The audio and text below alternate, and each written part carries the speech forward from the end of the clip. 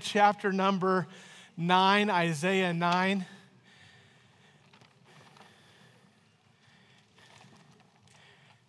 So excited that you're here today. And I want to start out this sermon with a show of hands. This is survey by show of hands. Are you ready? Who thinks Christmas music should not be played in the car, in the house, or anywhere until after Thanksgiving? Show of hands. Some of you are passionate. I saw okay. How many thinks that that's a dumb rule? Who likes Christmas music? Okay, these are the psychos. These are the crazy people. Look around. Who thinks Christmas music should be played in July? Okay. Well, praise the Lord. Amen. All right. Some of you maniacs are playing Christmas in July. That's crazy. There's somebody in my house, and I'm going to leave them unnamed because I'm always getting accused of bringing up my family without permission into what we do here. So I'm not going to say this person's name, but this person is obsessed with Christmas tradition. This person has been listening to Christmas music in my home since October. October, people. Would you write that down in prayer request? Pray for me. I'm in month number 3 of Christmas music. No, but all seriousness, Christmas is awesome. Didn't the choir do good today? And next week, yeah, amen. Next week, we're going to have a bunch of choir music. It's going to be really, really good. And there are invites all over the place. Grab one and invite somebody. But this person I'm talking about also bought a Christmas sweater in October, and she's wearing it every other day. And so it's just ridiculous. I think it's clean most of the time. So just pray for her. But at the same time as all of that, I get it. It's a great time of year. Who doesn't love Christmas other than Scrooge and the Grinch? I mean, other than them, we all love Christmas. It's this incredible time of year. And if you ask people what they love about Christmas, they're going to say things like, what do you love? And I asked Zeke last night. I'm bringing him up. Oh, well. I asked, what do you love about Christmas, buddy? And he said, I love the gifts. And I said, and he likes getting gifts. He doesn't like giving. He likes getting gifts, which is like every 7-year-old boy should say that. And then I said, what else do you like about it? Other than the gifts, he's like, God. I'm like, okay, good. That's good.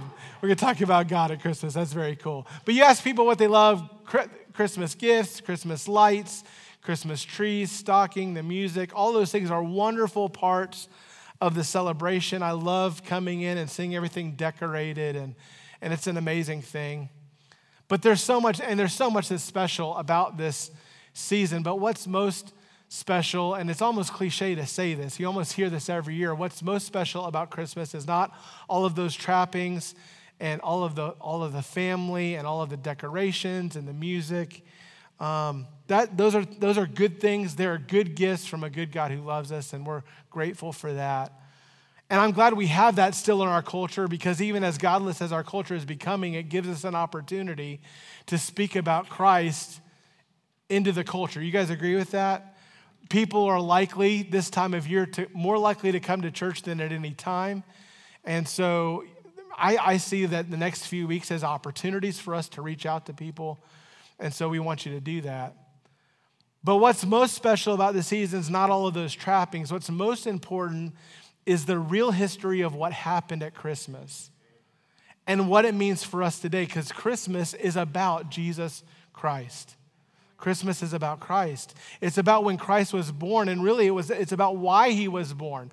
Why was he born? Well, it's summed up in one of the most famous verses in the Bible. For God so loved the world that he gave his only begotten Son, that whosoever believeth in him should not perish but have everlasting life. There's a sermon there, isn't there? The greatest giver is God. The greatest gift was Jesus, and it was for everybody.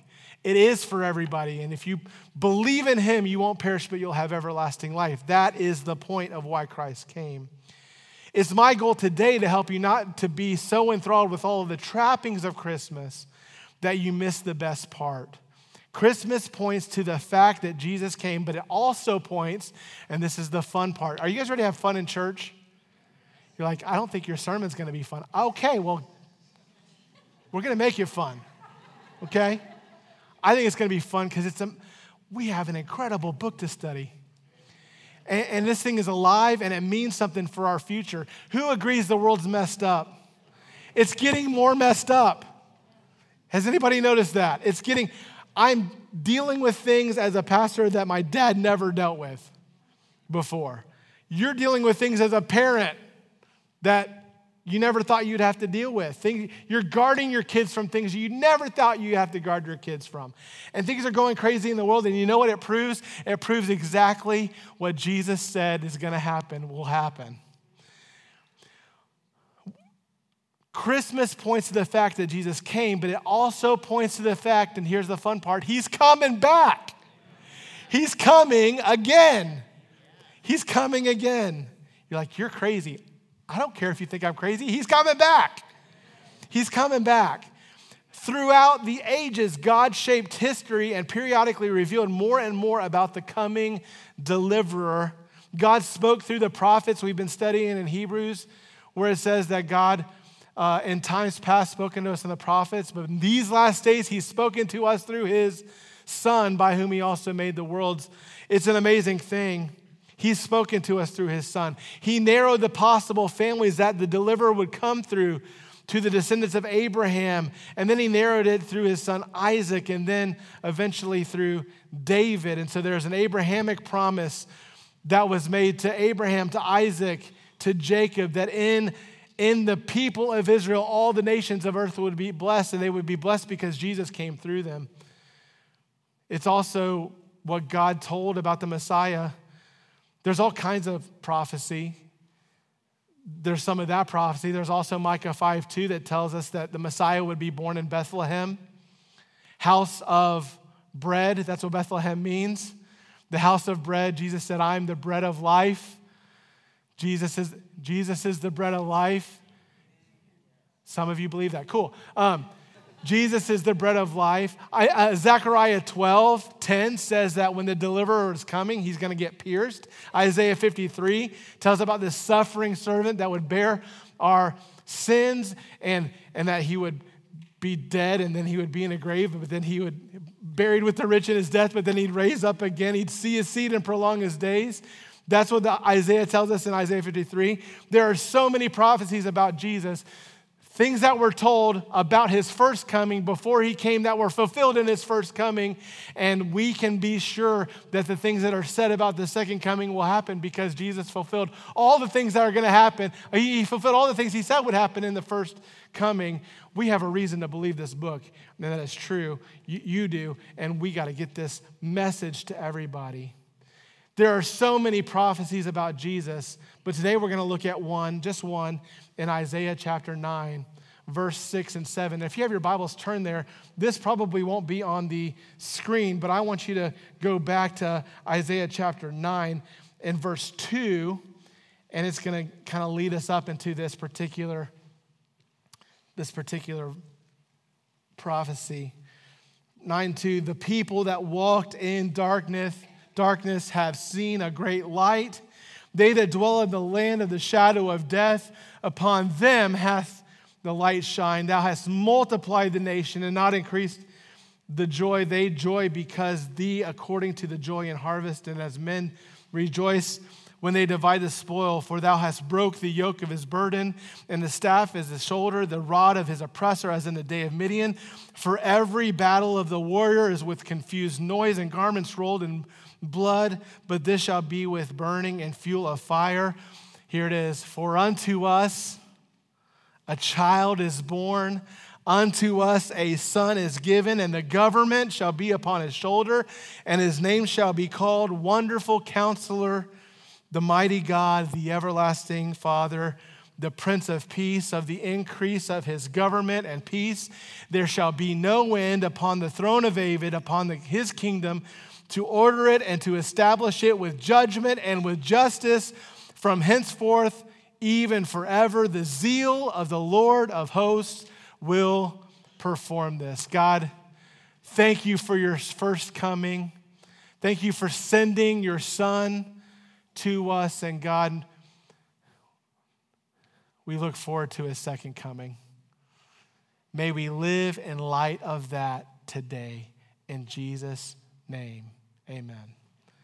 I want you to be filled with awe of Jesus this Christmas. And I don't want you to be so focused on this particular next couple of weeks and the family and the trappings of all of that you miss the best part. We have a king who came, and we have a king who's coming again. And I want you to see three traits of this king of Christmas and king of eternity. First thing I want you to see today is the position of the king. Look at Isaiah 9:6. You see two things said about this coming deliverer, this coming king. It says, "For unto us a child is born, unto us a son is given." This is not two people, this is one person. In this text, it's foretold that there's a deliverer of Israel that's coming, a Messiah to do some amazing things. And we see in this text, in these two things, the child that's born and the son that's given, you see two parts. You see the position of this king, you see his humanity. This coming deliverer would be born. Now, I want you to know this is something that we think of as history because how many of you guys have celebrated Christmas just about every year of your life? How many of you guys have ever heard this verse at Christmas? Okay, less. How many of, let's raise our hand to participate. How many of you guys have heard this verse at Christmas time before? Okay, that's almost everybody, right? Have you heard it sung? More on that later, okay. When we think of Jesus in the manger and we think of the nativities and all that, we think about this child that's born. But you got to remember, Isaiah was written hundreds of years before Jesus came. Hundreds of years before Jesus came. And he said that this one that's coming is going to be a child that's born. But then of all the other things it says about it, it talks about him as God. We're going to see that in the verse. We see a child is born, but you also see a son that's given. When you see a newborn baby, what do you think about? Do you think about power and strength and majesty when you look at a newborn baby? Most of you don't. You think of small, cute most of the time. Helpless, right? Life that needs everything from somebody else. We seldom think of power when we look at a baby, right? They are so vulnerable, they're so small, and we ought to value and protect all human life, and this was affirmed by God when he came to our world in the way he did. He became a child and was delivered through a mother's womb. I think that's interesting, don't you? Think about how incredible it was for the second person of the Trinity to become a man and be born of a woman.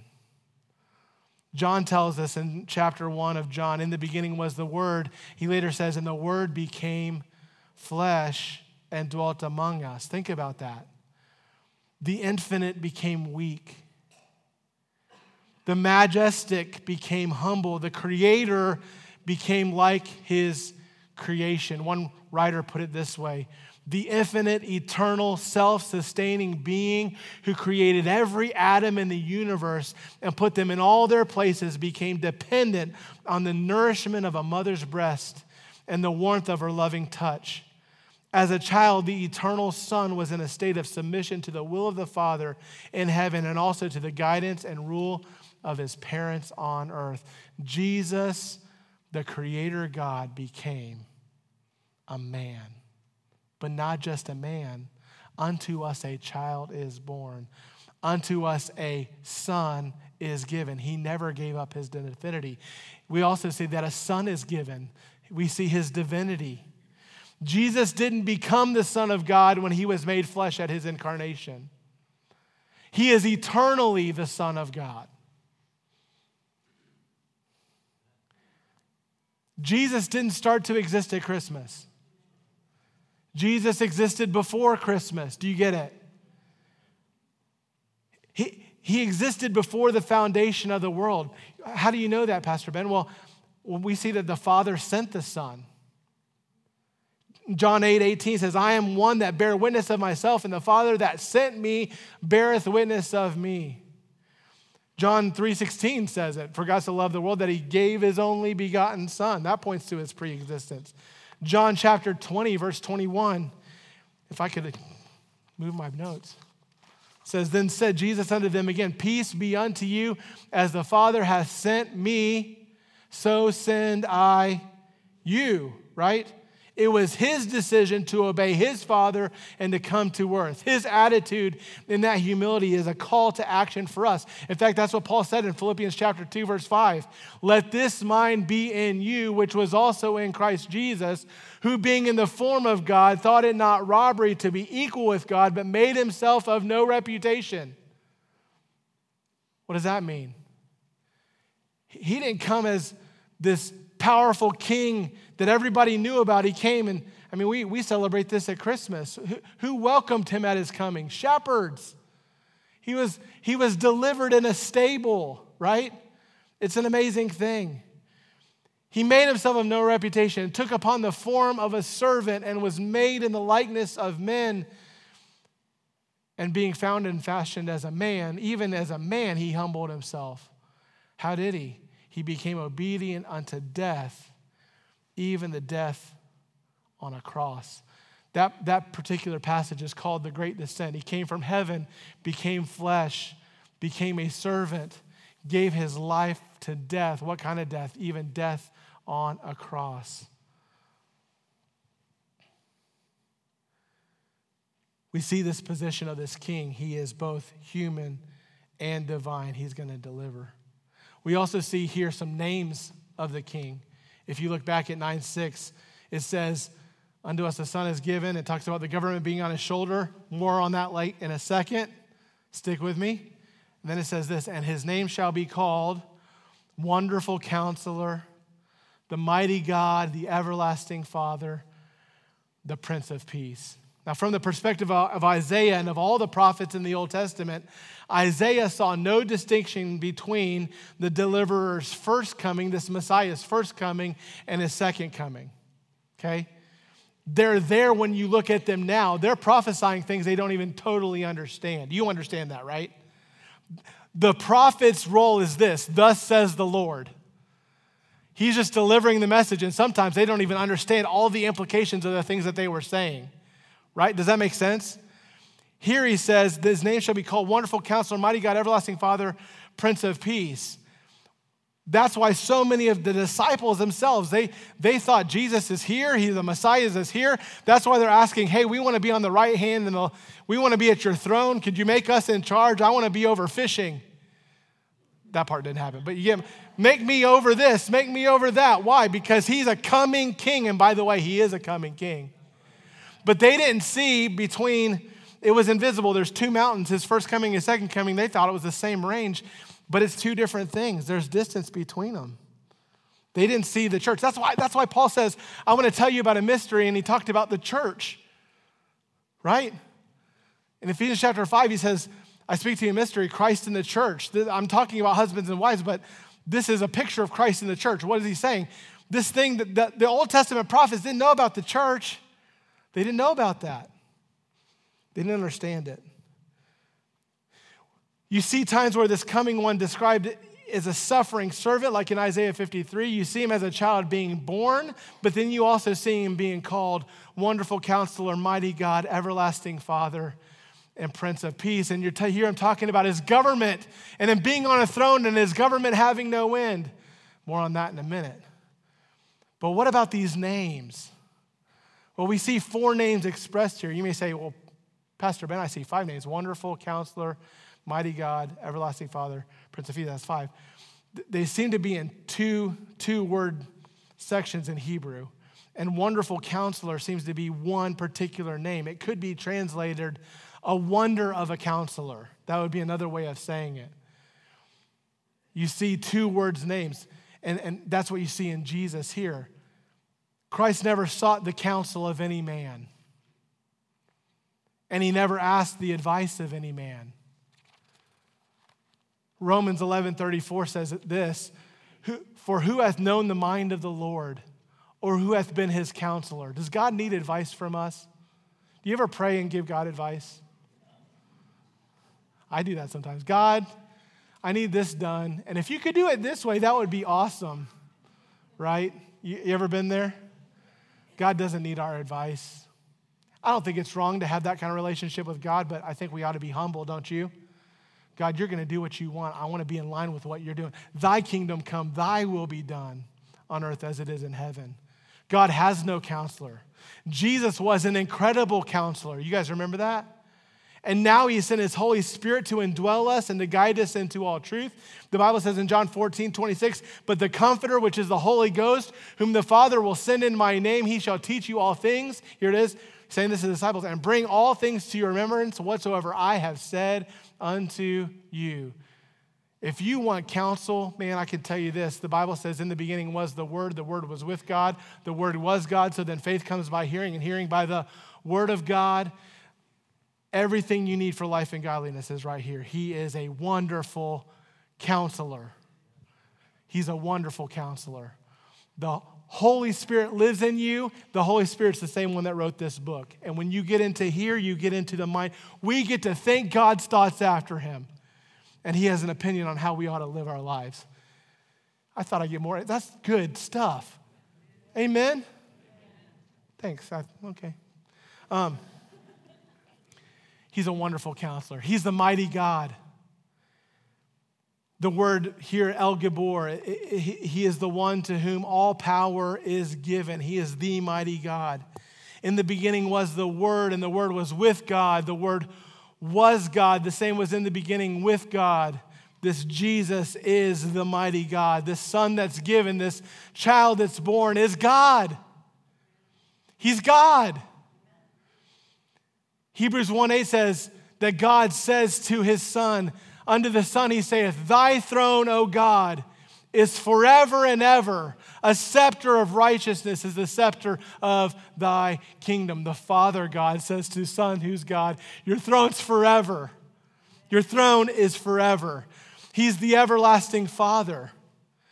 The word is Aviad, the Father of eternity. Some people say, well, if it's the Son, how is it the Father? Well, there's kind of two ways to think about it.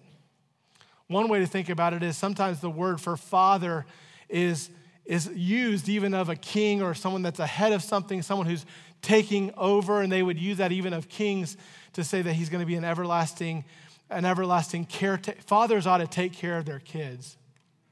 You agree with that? Fathers ought to protect their kids. And so there's some saying it's like a generic kind of term for the kind of king that this king would be over his people. But I don't think it's hard to think of this in the Trinitarian way. This isn't, the Son is also the Father? Yeah. How many gods are there?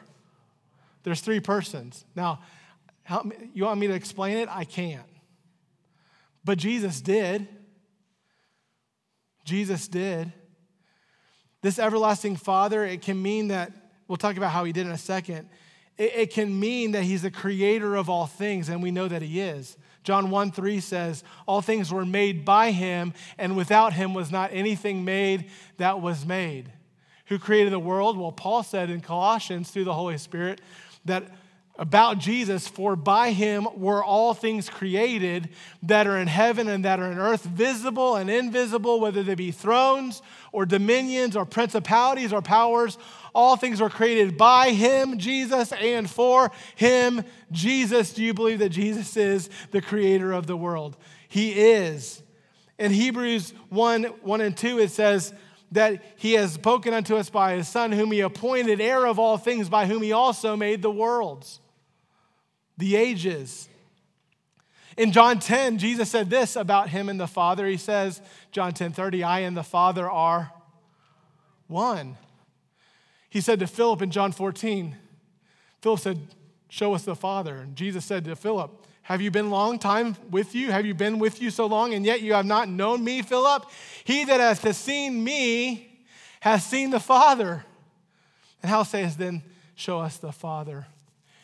He is the everlasting Father. He's also the Prince of Peace. The Prince of Peace. Sar Shalom. What do the angels say in chorus to the shepherds? Glory to God in the highest, and on earth peace, goodwill towards men. John 14, Jesus said, peace I leave with you. My peace I give unto you. Not as the world give I unto you. Let not your heart be troubled, neither let it be afraid. Jesus said in Matthew 11, come unto me, all ye that labor and are heavy laden, and I will give you rest. Philippians chapter 4 is some of the most practical teaching on peace. This time of year, I don't know if you realize it, but this time of year is a very difficult time of year for people. Because when expectations are high, sometimes expectations aren't met. For some people, this is going to be the first year where that parent, that grandparent, they're not there at the tree getting gifts. There are times where maybe it's been years. Maybe there are people that are alone on Christmas Day, and that can be very difficult. Of course, there are people that are even thinking, maybe this will be my last Christmas. And I want you to know that the Bible says that even people that have those kinds of difficulties, you can have peace. The Bible says, be anxious for nothing, but in everything by prayer and supplication with thanksgiving, let your requests be made known unto God. And the peace of God, which passes all understanding, shall keep your hearts and your minds in Christ Jesus. Let me just give this to you practically. Have you ever, you know what worry is? Anybody here been worried? Okay. Worry can be the rehashing over and over again of a loop that you can't close. We usually see that as what if. Anybody ever have a what if? Does that ever happen? What if this happens? Well, then if that happens, then she says, and then he does. And that's how I lost my car. You know? You ever have that? Right? Some of you, I'm describing your whole week last week. Just that constant rehashing of what could happen. And when we're doing that, when we worry, it's a meditation on all the problems. And what Paul says in Philippians is don't be anxious, don't worry, stop that loop. It's not okay. It's not wrong to be concerned, but if all you do is just focus on that over and over again, that's stupid. Don't do that. He says, be anxious for nothing, but in everything by prayer. The word there is proskeo. It's a worshipful prayer. By prayer with thanksgiving. What's thanksgiving? It's rehashing what God's already done for you. Every good gift and every perfect gift is from above. So when you're giving God thanks, you're saying, God, I'm going to give you my requests. I'm going to pray. I'm going to worship you, proskeo. I'm going to worship you because you're so big and you're so in charge and you're God and I'm not. And I need to be face down to this God who can do anything. I'm thanking you for everything you've given to me. Let your request, it says, be made known to God. Your supplications, it says. Supplication means supply. God's going to supply. With thanksgiving, supplication. And then it says, let your request be made known to God. God wants us to ask. And then it says this, let your request be made known to God. And the peace of God, which passes all understanding. I used to think, and I've told you this before, I used to think that verse, when it says that passes understanding, it's like, oh, the peace is like, I can't understand it. It's just this mystical thing that God gives to you. But I think that's not what he's saying. I think what he's saying is the peace of God, which goes beyond what you're doing when you're worrying, when you're asking what if. Have you ever noticed the what if never has an answer? And a lot of times the what if never happens. Anybody ever have that go on? He said, what you're trying to do by trying to control that worry by thinking, that's stupid. Go to the one who's in control. And consider the fact that he's worthy of worship, that he's worthy of thanks, that he can do anything. And when you get the peace of God as you've gone to him in prayer, when he gives you that peace, that's so much better than you figuring it out. That's what it means by passing understanding. You're not going to figure it out. Instead, get peace from God. And what does the peace of God do? It will stand guard over your hearts and your minds. How? In Christ Jesus. And then he says, I'm preaching a whole nother sermon. I'm sorry.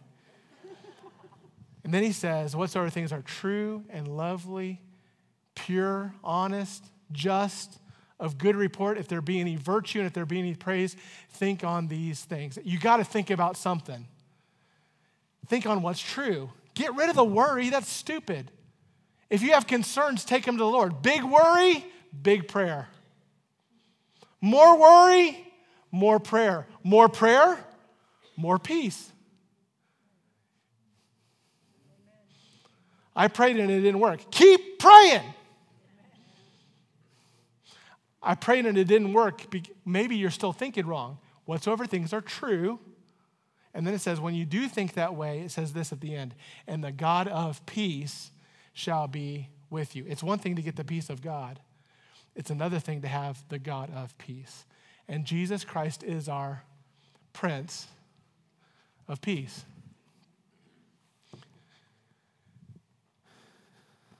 That wasn't in the notes at all. Colossians 1:20 says this, and having made peace through the blood of his cross, by him to reconcile all things to himself, to him, by him I say, whether they be things in earth or things in heaven, there can be no peace. I want you to hear this today. There can be no full and final peace on this earth until Jesus Christ is reigning. That's exactly what's going to happen. We see next this last thing, the destiny of the king. We saw the position of the king. He is both human and divine. We've seen the names of the king, Almighty God, Everlasting Father, Wonderful Counselor, Prince of Peace. Now we see the destiny of this king. It says in Isaiah 9:6, for unto us a child is born, unto us a son is given, and the government shall be upon his shoulder. Another way of phrasing this would be, dominion has come to be on his shoulder. In most occurrences, a burden is placed on the shoulder. The idea is that the right and the stewardship of governing or ruling will be on this delivered son. And he's going to do fine. He's going to be a benevolent dictator. And he's going to be better than anybody we got now, by far. It says in verse 7, of the increase of his government and peace there shall be no end upon the throne of David and upon his kingdom, to order it and to establish it with judgment and with justice from henceforth even forever. The zeal of the Lord will perform this. His government's not going to be static. It's going to increase and it's going to grow. This is talking about the time of the millennium. Man, I could go a long time, and you guys are all thinking about lunch, and I get it. So I'm not going to do that, but there is nothing left that needs to be done for Jesus to come back and rapture his church. That's the next thing that's going to happen. And Jesus said, hey, you know how to tell the seasons by seeing the skies. If you can interpret the sky, you should be able to interpret the season. We don't know the time, but we can see the seasons. I believe Jesus could come back any day in his rapture. But then there's going to be a tribulation period. It's Daniel's 70th week. It's called the Great Tribulation. In the second half of it, I believe that we are not going to be here for that. If you know Christ as your Savior, if you get saved in the church age, God's going to go from dealing with his church back to dealing with Israel. If you want to get coffee and talk about that, I'd love to do that. I may even do that as my next series after Hebrews is done. When it says that he's going to be on a throne and he's going to have no end to that throne, it's going to be the throne of David. By the way, God promised someone on the throne of David forever. To sit on the throne of David, you have to be human. To do it forever, you got to be God. Jesus is the only one that can do it. And so you see here that God does this. It will seem in that great tribulation time as if all is lost, but then just at the right moment, something's going to happen. It's found in Revelation chapter 19, and it says this, "And I saw heaven open." This is John seeing what's going to happen in the future. "And behold, a white horse." When Jesus came, the first time he came on the donkey, coming into, and Hosanna, save us now, we pray. That's what they did. The next time he comes on a horse to make war. "He that sat upon him was called Faithful and True," and this is Jesus. "And in righteousness he doth judge and make war. His eyes were as a flame of fire, and on his head were many crowns, and he had a name written that no man knew but he himself. And he was clothed with a vesture dipped in blood." Is that different than Christmas?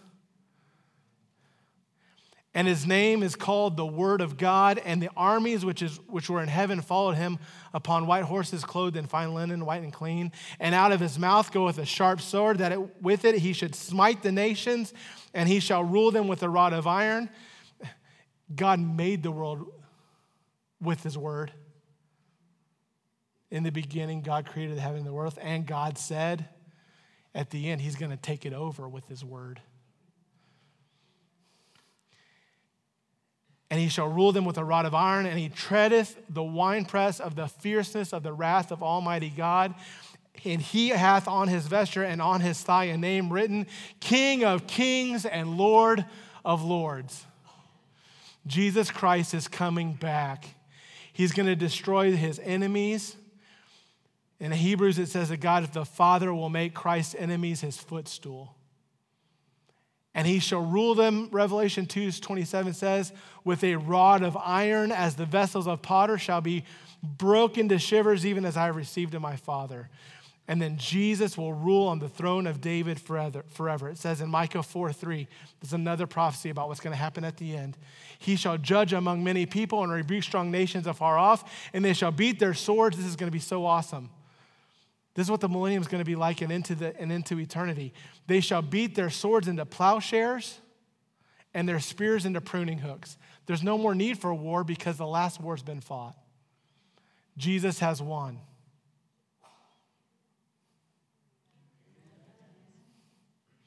Who's into that? Why do you want war to stop? Because people are killing each other. Did you hear that quote recently? I want people to stop dying. In the end, he's going to make war end. They're going to beat their swords into plowshares, their spears into pruning hooks. "Nation shall not lift up a sword against nation, neither shall they learn war any more." This is the millennial reign of Jesus Christ, and he shall reign for. I chose the wrong key. "And he shall reign forever and ever." If during this sermon your mind has gone to the symphonic strings and classical choirs singing, "For unto us a child is born." How many of you guys have heard that before? "Unto us a son is given, and he shall reign forever and ever." You're thinking of Handel's Messiah. Have you guys ever listened to that? It's an unbelievable work of art. And when done by the right orchestra and the right choir, it can be an amazing, incredible experience. The most famous part of Handel's Messiah is the Hallelujah chorus.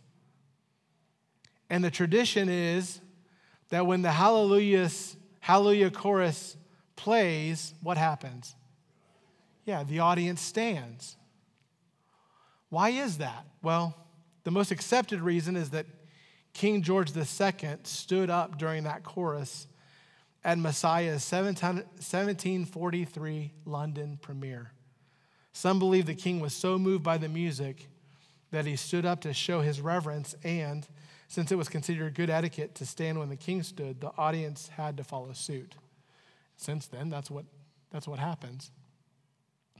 Handel's Messiah quotes Isaiah 9, 6, and 7.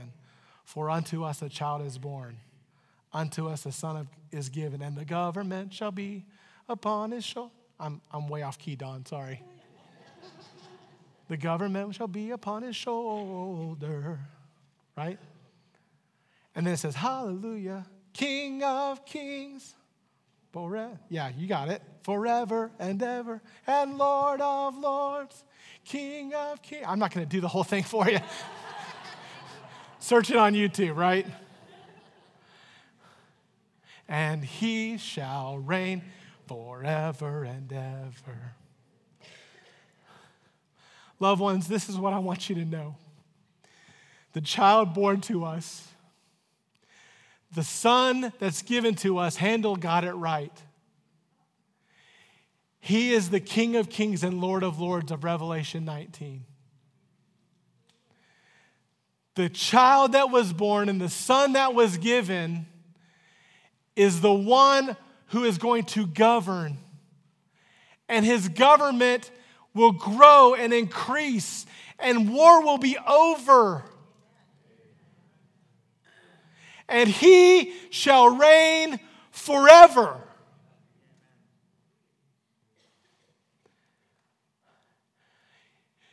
When a king hears that and he stands up, it reminds me of a day where there's going to be kings that can't stand. They're going to have to kneel. The Bible says that every knee shall bow and every tongue will confess that Jesus Christ is Lord to the glory of God the Father. Friend, loved one, you can do it now in faith, bowing the knee and recognizing him as Lord, willingly, and receive eternal life and be made sons and daughters of God and co-heirs and joint heirs with Jesus Christ. You can do that now willingly by faith, or you can do it later in submission as a defeated foe. The choice is up to you. And he shall reign forever and ever. The bad news is your sin makes you the enemy of God. My sin made me the enemy of God. But God loves his enemies. And he sent Jesus, fully man, fully God. And this God-man died on the cross. He became obedient unto death, even the death of the cross. Wherefore God has highly exalted him and given him a name that is above every name, that at the name of Jesus every knee should bow, and things in heaven, things in earth, and things under the earth, and every tongue will confess that he is Lord, to the glory of God the Father. This baby born in a manger lived a perfect life and died on the cross to pay for your sin so that you can be redeemed. The Bible says if you confess with your mouth the Lord Jesus and believe in your heart that God hath raised him from the dead, thou shalt be saved. And he shall reign forever and ever. Would you bow your heads and close your eyes with me?